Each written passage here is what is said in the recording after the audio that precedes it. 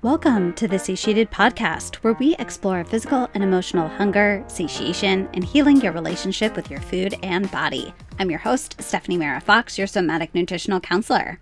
When it got to a point where I felt like something needed to change with my patterns of binge eating, one of the steps I took was when I felt the urge to binge, I would put on music and move my body. At the time, I was living by myself in a small one-bedroom apartment. I would put the music up as loud as I needed and move in ways that I probably would not do in front of other people.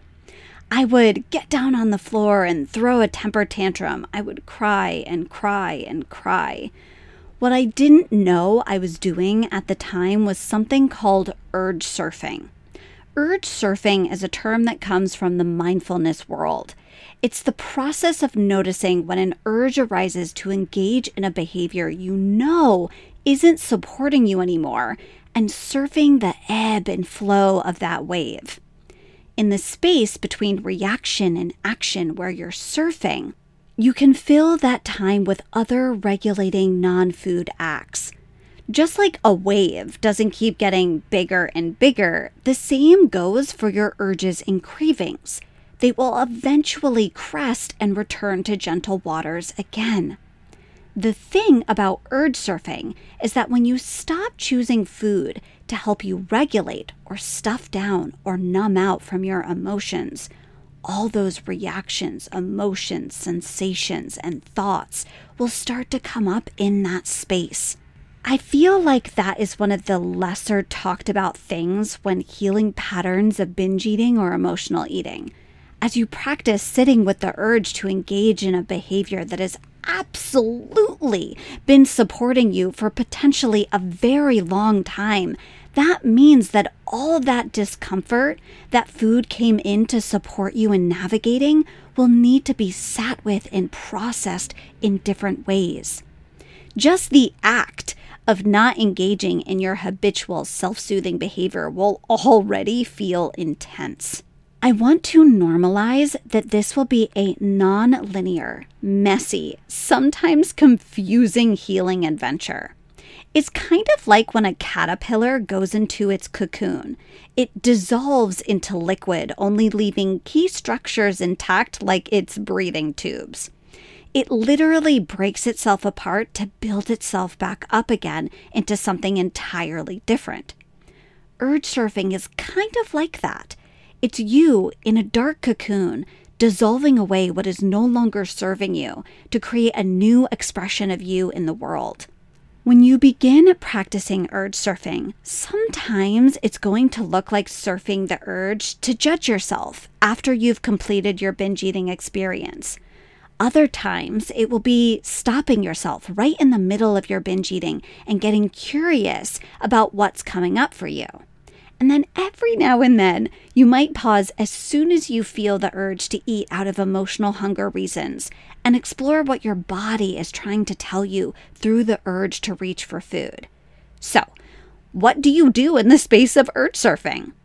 Some things you can explore can include journaling, describe how your body feels, putting on music and dancing around, getting down on the floor and throwing a temper tantrum, describing your environment to show your body that whatever it's perceiving as threatening is not actually happening here and now.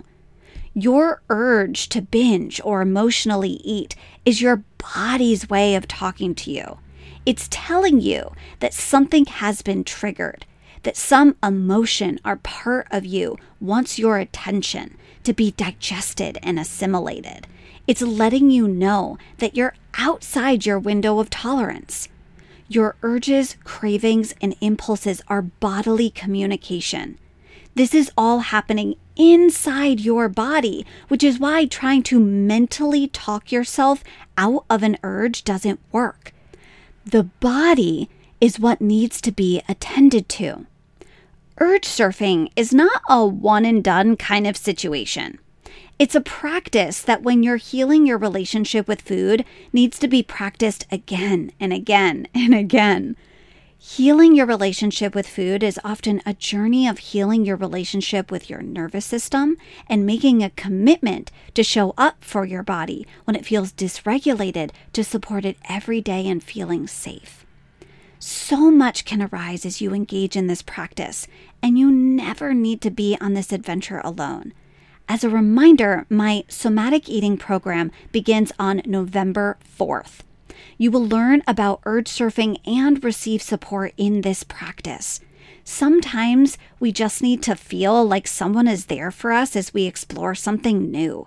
Healing is meant to happen in community, and I'll be there for you every step of the way in discovering a relationship with food that feels safe and secure. Want to chat to see if the somatic eating program is a good fit for you? Email me at support@stephaniemera.com and we can talk some more. And if you're ready to sign up today, go to somaticeating.com and you can sign up right now. Thanks so much for tuning in this week. Always love connecting with you all and looking forward to connecting with you again really soon. Bye.